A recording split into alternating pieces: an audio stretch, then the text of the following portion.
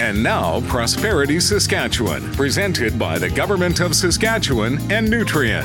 In 1965, Gordon Grant, who was the Saskatchewan Minister of Industry and Commerce at that time, stated, "Saskatchewan has crossed the threshold of an industrial revolution." He was talking about Saskatchewan's then new potash industry. He also prophetically wrote, "There is no other word that has more significance for the province at this time than potash." In the same article from over 55 years ago, he went on to say, "The effective establishment of one resource industry is so far-reaching that often we do not appreciate its full impact." Today, we can confirm that in 1965, Gordon Grant was right. Saskatchewan has crossed the threshold of an industrial revolution. His words were placed amongst others in a newspaper supplement on our then new potash industry. To see the entire supplement, go to prosperitysaskatchewan.ca and select the Documents tab for the 1965 Saskatchewan Potash Show. I'm Eric Anderson from SIMSA.